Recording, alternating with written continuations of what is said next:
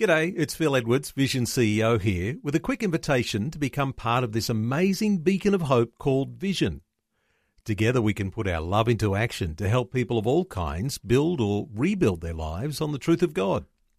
Please consider the part you can play during our upcoming Visionathon appeal, remembering that it's your support that makes Vision possible, including this podcast.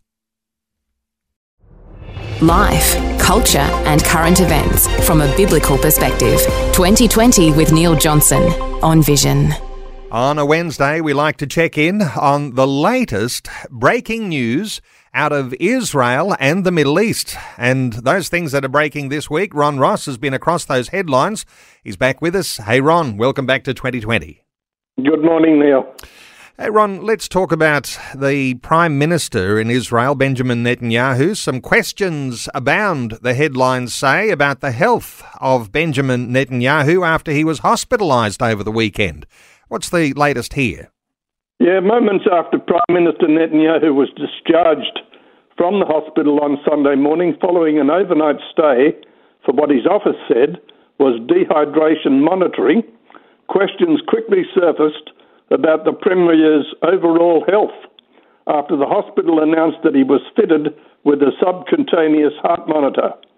A joint statement from the Prime Minister's office and Sheba on Saturday said that Netanyahu complained of dizziness after spending several hours in the sun at the Sea of Galilee on Friday amid an intense heat wave across the country.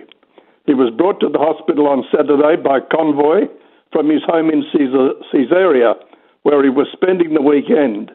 He was said to be fully conscious and walking without assistance. The Haaretz and Wallet news sites reported that Netanyahu had lost consciousness at home. However, this was not addressed in a video the Prime Minister recorded at the hospital on Saturday night, where he said he was feeling very good, or in any formal statement from Sheba. An unsourced Channel 12 news report on Saturday said Netanyahu had complained of chest pains before he was taken to the hospital. On Sunday morning, the hospital said that Netanyahu underwent a series of comprehensive and routine examinations, including a heart exam, all of which came out completely normal, and that the official medical diagnosis was dehydration. Well, he's certainly been difficult to contain, but then a health issue can have its own really significant outcomes. Hey, Ron, let's move on. After a lengthy standoff, US President Joe Biden has finally invited Benjamin Netanyahu to the White House. What are the reports saying here? Yeah, Biden on Monday agreed to meet Netanyahu in the United States after twice refusing to host him in the White House. The Biden-Netanyahu call came as President Herzog visited with Biden yesterday. He will address a joint session of Congress celebrating 75 years of ties between the two countries. That's President Herzog.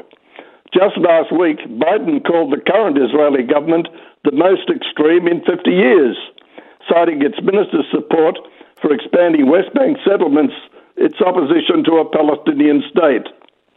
There are also tensions over Biden's push to conclude an agreement with Iran to prevent it from becoming a nuclear power. Israel believes the tentative deal would not be nearly strong enough to halt Iran's push to produce atomic weapons. Netanyahu updated Biden on the expected passage next week in the Knesset of the Reasonableness Bill, which is part of the package of judicial overhaul legislation. He assured Biden that consensus talks would be held over the summer on other overhaul bills, even though this bill is moving forward without consensus.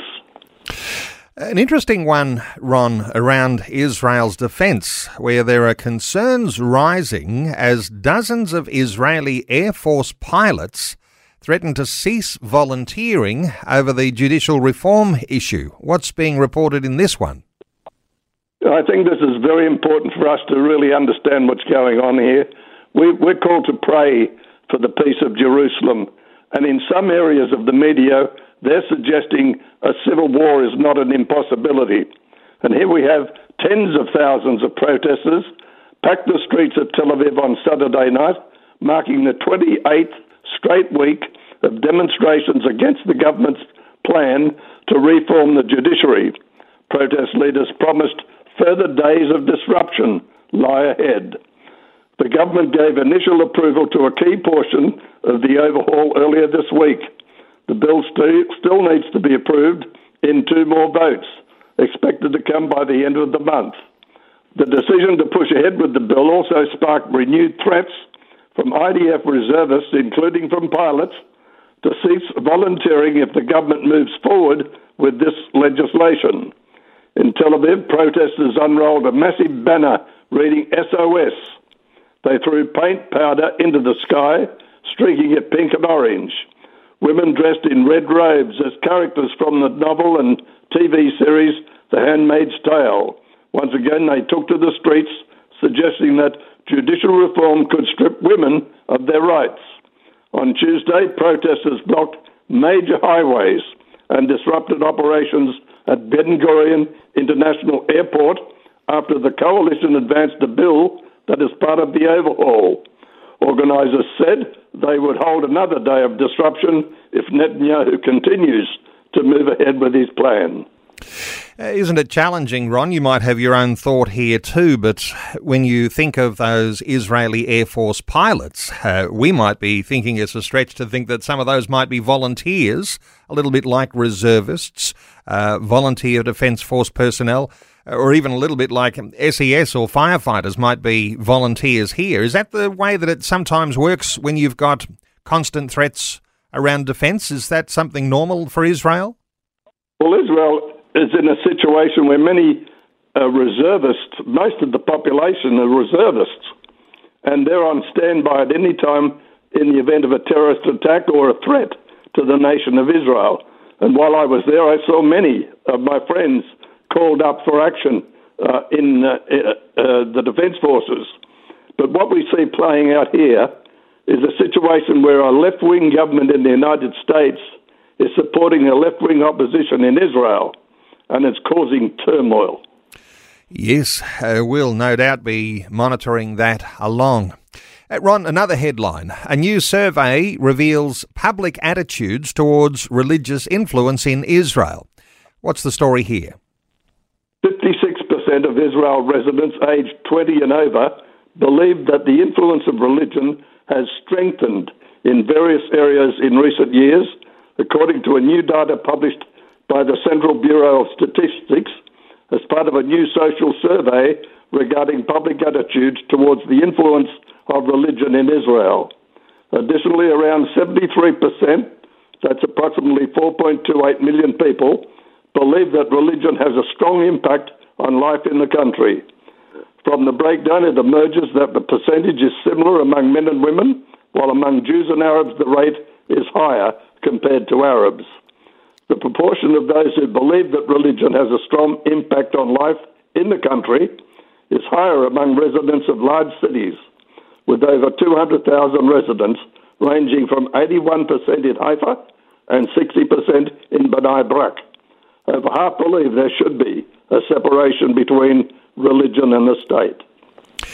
Okay, and let's top off our segment today, Ron. The Israeli government says it'll protect archaeological sites in the West Bank. How does this one look?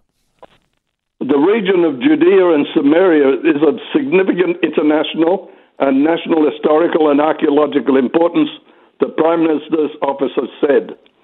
Scant resources have been placed to maintain or preserve most of those sites, leaving many of them vulnerable to robbery and vandalism, as well as natural decay.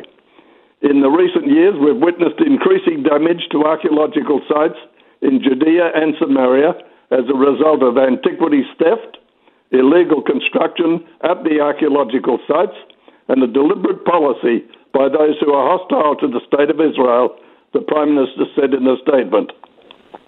The government warned that Palestinians are destroying the sites to erase the link between Jews and the biblical heartland. The current plan is an extension of the 2010 National Heritage Project to preserve sites of cultural, religious and historical significance, which included 2 sites in Judea and Samaria, the Tomb of the Patriarchs in Hebron and Rachel's tomb in Bethlehem. Ron, always outstanding to get your insights as you've scoured the headlines and bringing us an update each Wednesday. Thanks so much for doing that once again today on 2020. You're welcome, Neil. Thank you. Thanks for taking time to listen to this audio on demand from Vision Christian Media. To find out more about us, go to vision.org.au.